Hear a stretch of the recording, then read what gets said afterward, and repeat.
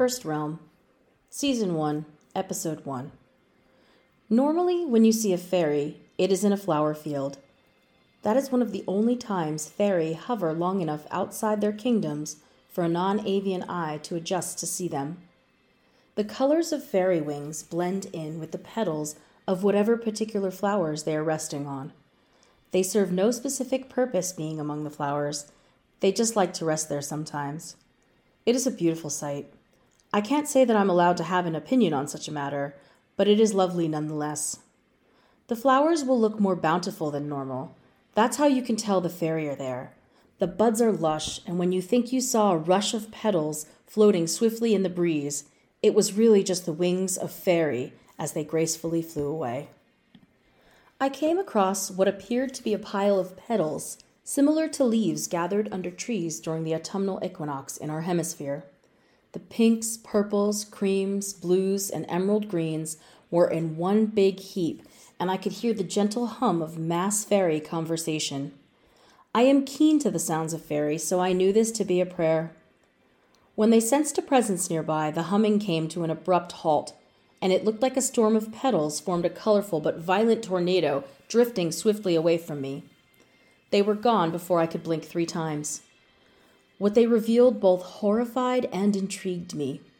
The faerie were gathered around the small, delicate carcass of a cornufoal.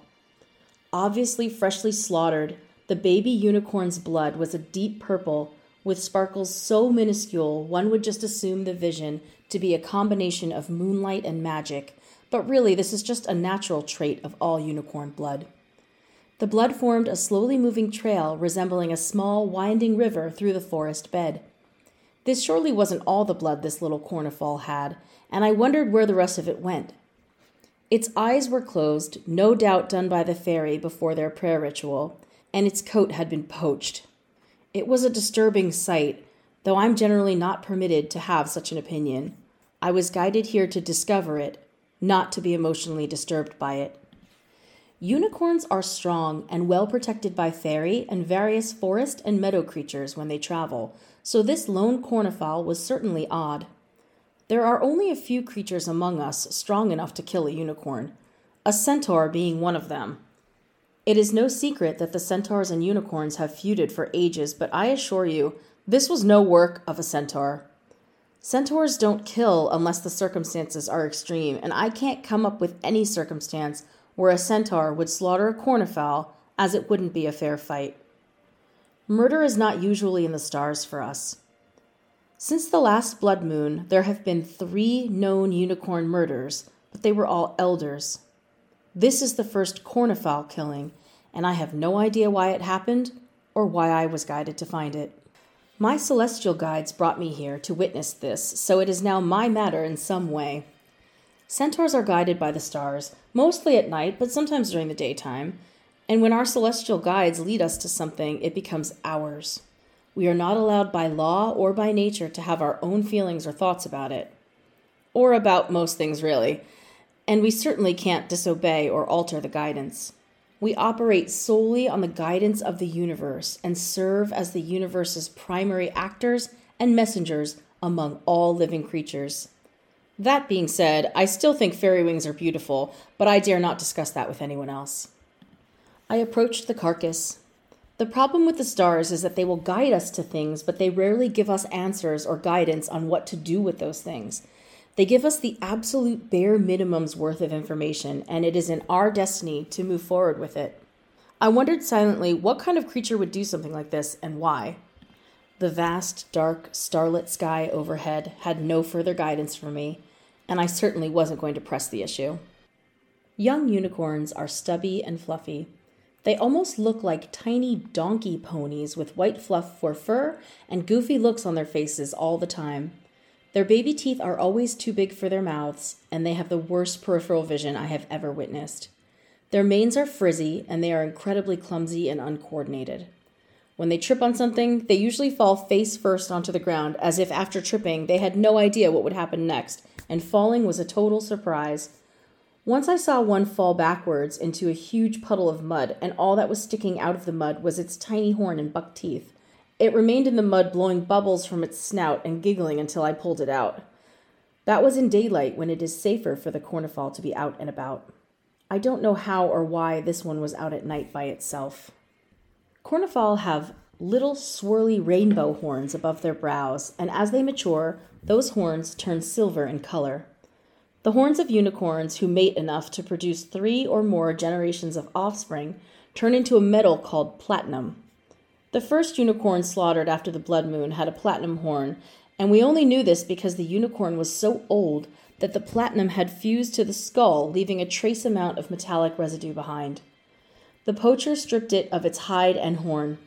I can't imagine what value a platinum unicorn horn would be. It is known throughout our land that the fur of any unicorn that reaches maturity, meaning it has a silver-colored horn or a platinum one, contains microscopic specks of diamonds at the tips of each of the fur strands. I'm not sure what value this would be either, but poached fur is so far the only thing that these murders have in common. My cousin, Heldefor, found the unicorn elder with the platinum horn. I found the other 2 elders and this cornufoal. Unicorns reproduce based solely on love for one another and mutual agreement to bear young. They mate for life. They are the most innocent creatures in existence and serve the universe in spreading love, unity, and peace throughout the lands.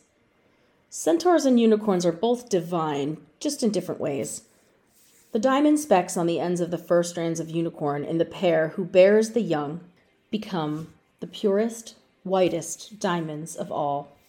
Since its fur was gone, it is unknown if the unicorn with the platinum horn bore any offspring, or if it was the mate of one who did, or perhaps both.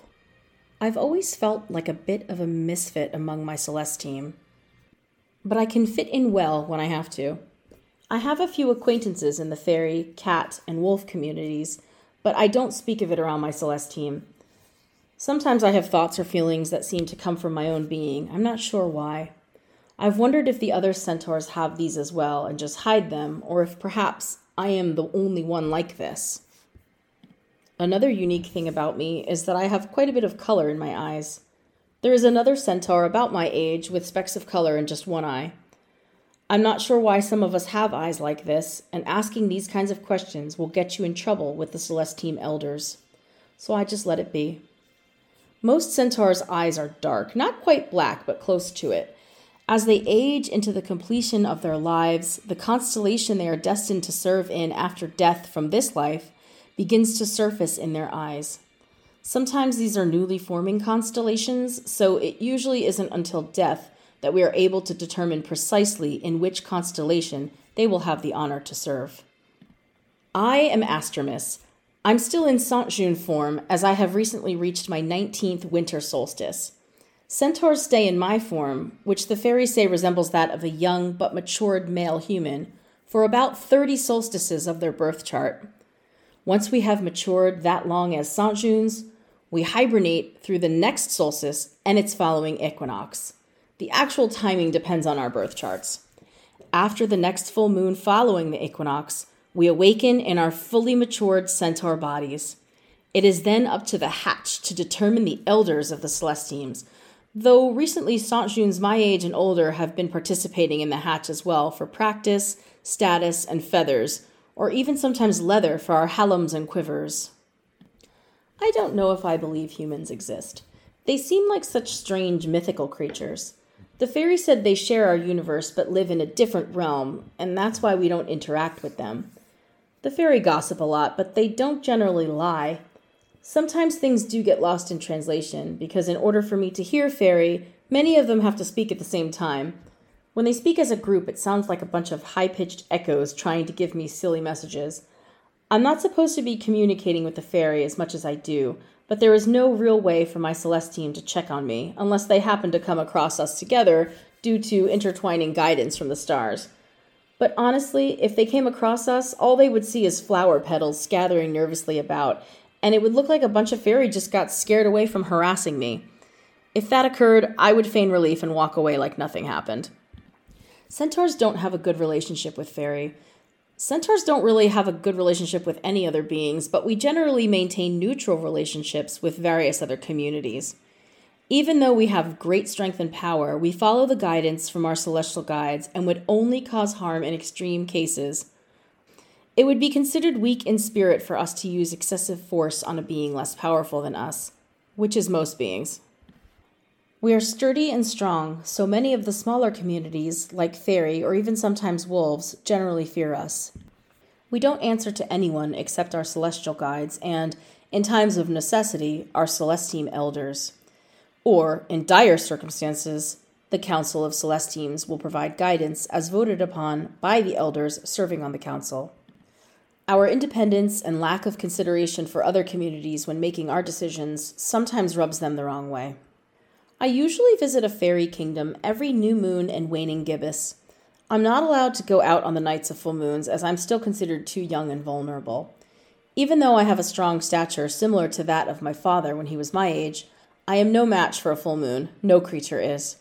I don't know of any centaur who would go out alone during a full moon. When I see the faerie, they usually have some sort of apparel that they've made for me out of leaves, vines, flowers, and once mini pumpkins. They dress me and sometimes braid my hair or make me flower crowns.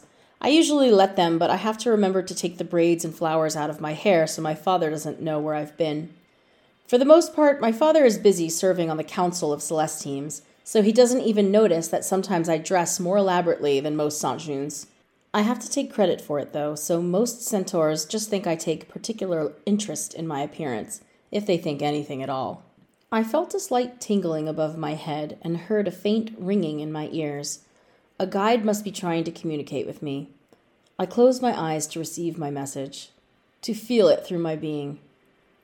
It felt like a warm light was entering my body through the crown of my head, and when it reached my solar plexus, I felt a force pulling me towards something else. I translated the feeling to walk forward, and I moved toward a rock pile next to the cornufoal carcass. I saw a small wilted flower with turquoise and black petals. I looked closer and saw that it was a faerie. It wasn't dead because its wings still had their color, but it looked wilted and was shivering. I picked up a leaf and wrapped the faerie in it, holding it to my chest to warm it up. Faerie have 3 species, Trega, Fetma, and Prasia. Each species can mate with the others, and faerie reproduce based on the needs of the faerie kingdoms and the natural environment. This one was most likely a Trega due to its exceptionally frail frame and the dark colors swirling in its wings. A Trega would likely be injured in crossfire, as they tend to be the bravest but also the most physically weak of the species. Bravery and physical weakness isn't always the best combination, but this is how the Trega are, and so it is. Cinnamon is known for waking up a faerie, but causes a bit of a jolt, and I wasn't sure this faerie could handle that right now. There also wasn't any cinnamon nearby, so I just waited. After some time, the faerie slowly opened its eyes and looked terrified when it saw me. It didn't have the strength to do anything but look up at me with its wide, tired eyes, so I rocked it slightly and petted on the head with my finger. This seemed to relax it, and it started moving its mouth and hands as if trying to communicate something to me. No one can hear a single faerie clearly, except other faerie, unicorns, and toads. I can hear a gentle hum if a few are singing or speaking at the same time, but when this little one moved its mouth and hands, I heard nothing. I had to find more faerie or a Celestine toad to translate. Faerie are tiny, colorful creatures. Their wings are as long as their entire bodies, and the colors in their wings are either clearly defined with patterns and shapes or swirled together like newborn cornufoal horns. They are born in batches of 3, known as a thrace, and they are very tiny when they are first born, but their wings are always full size from the moment they are born until they die, at which time their colorless wings turn to dust and fertilize their burial sites for flowers to bloom the following season.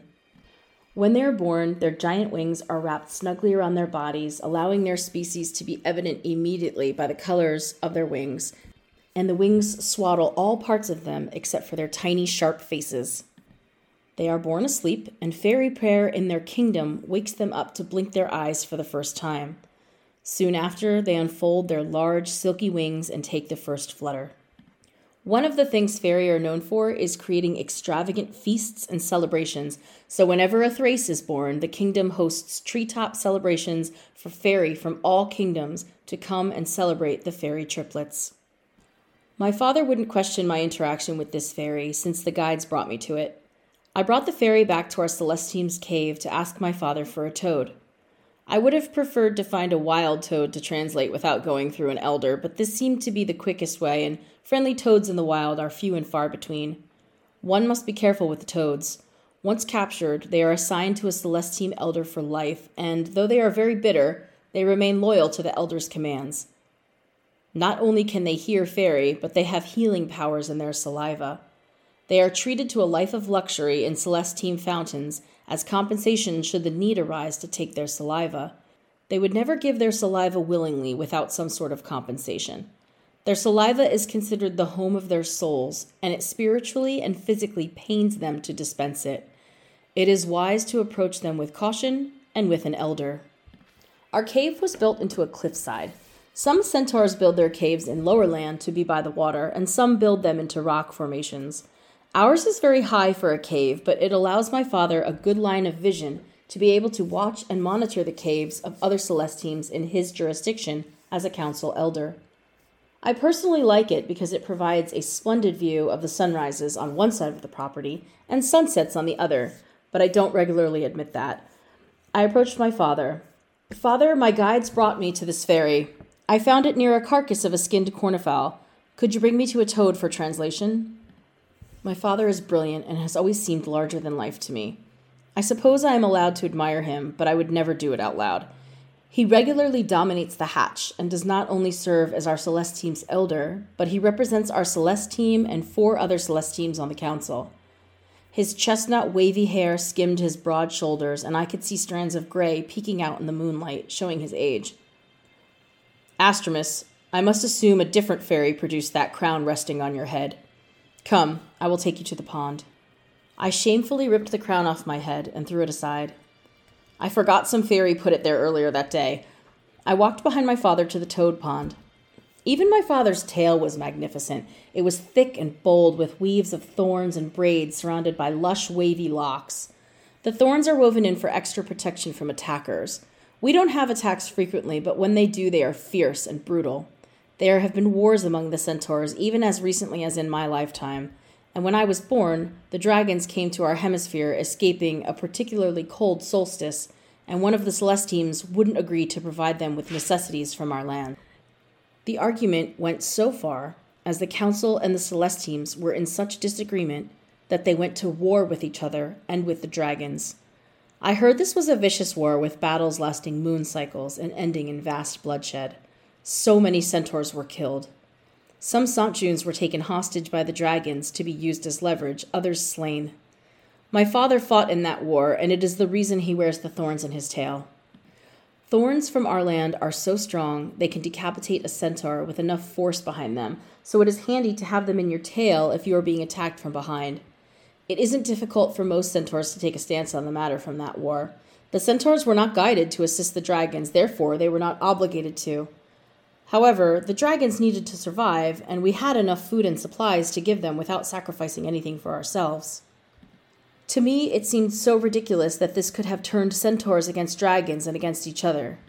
I don't understand why some of the council elders refused to commit Celestines to help the dragons.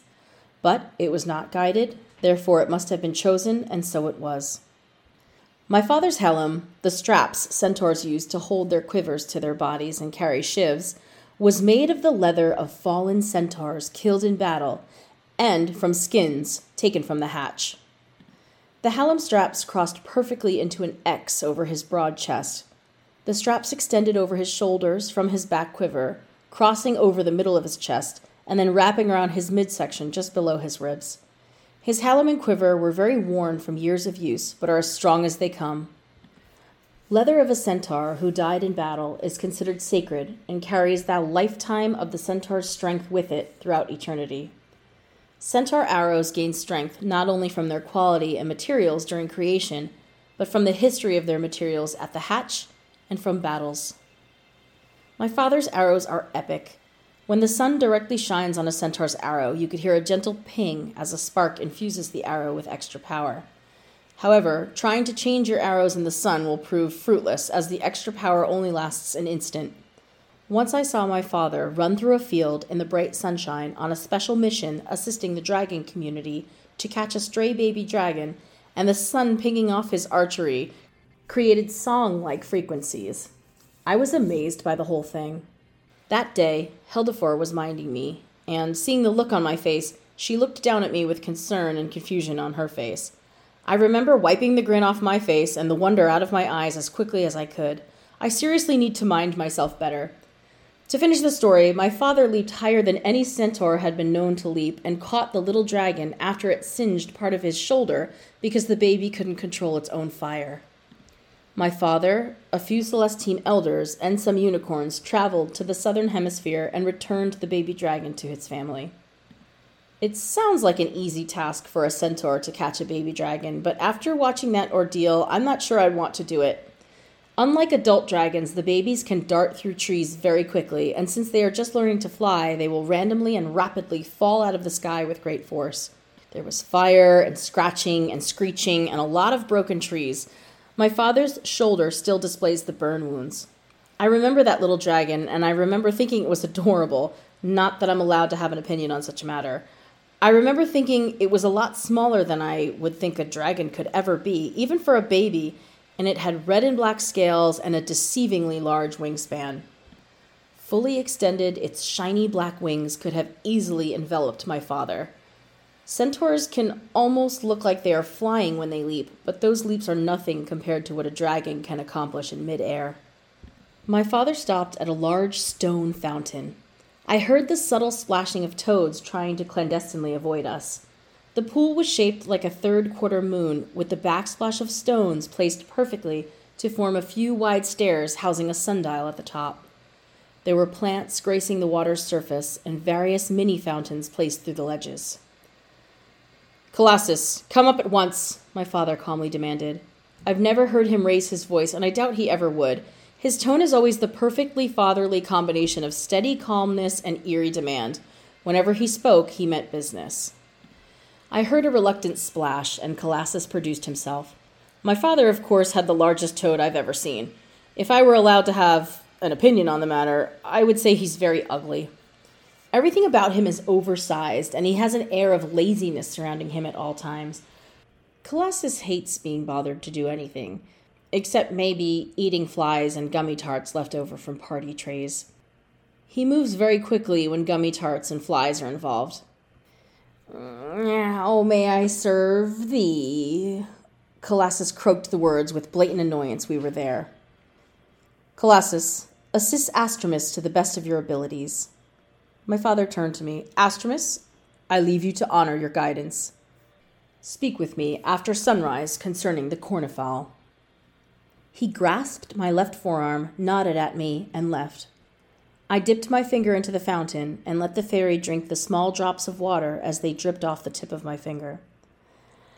"I live and breathe to serve thee," Colassis croaked with a slimy and sarcastic tone, sending a submissive look toward my departing father, his eyes squinting and his lips curling in a wicked smile. Colassis turned and glared at me. I know he's too rude to ask me what I needed, so I just started speaking. There was no time to waste, as the tiny faerie in my hand looked like its eyes were going to bulge out of its head from fear. "This faerie is trying to speak with me. Could you please translate?" Colassis waved his fat webbed hand, gesturing for me to put the faerie on the stone ledge of the fountain. I tried to put the faerie down, and it started squirming and pinching my hand, trying not to fall out of my palm, so I sat on the ledge and placed my hand down as a podium for the faerie to speak from my palm. Colassis looked unamused as the faerie gestured and squeaked at him. He pursed his fat lips and rolled his eyes listening to the faerie. When the faerie was done, it fell down in my hand, sighing heavily, clearly exhausted from the speech. The faerie looked down at the leaf I previously wrapped it in, and casually took a bite out of it, chewing and looking up at me wide-eyed, as if waiting to hear the outcome of what just transpired. Colassis took a deep, annoyed breath.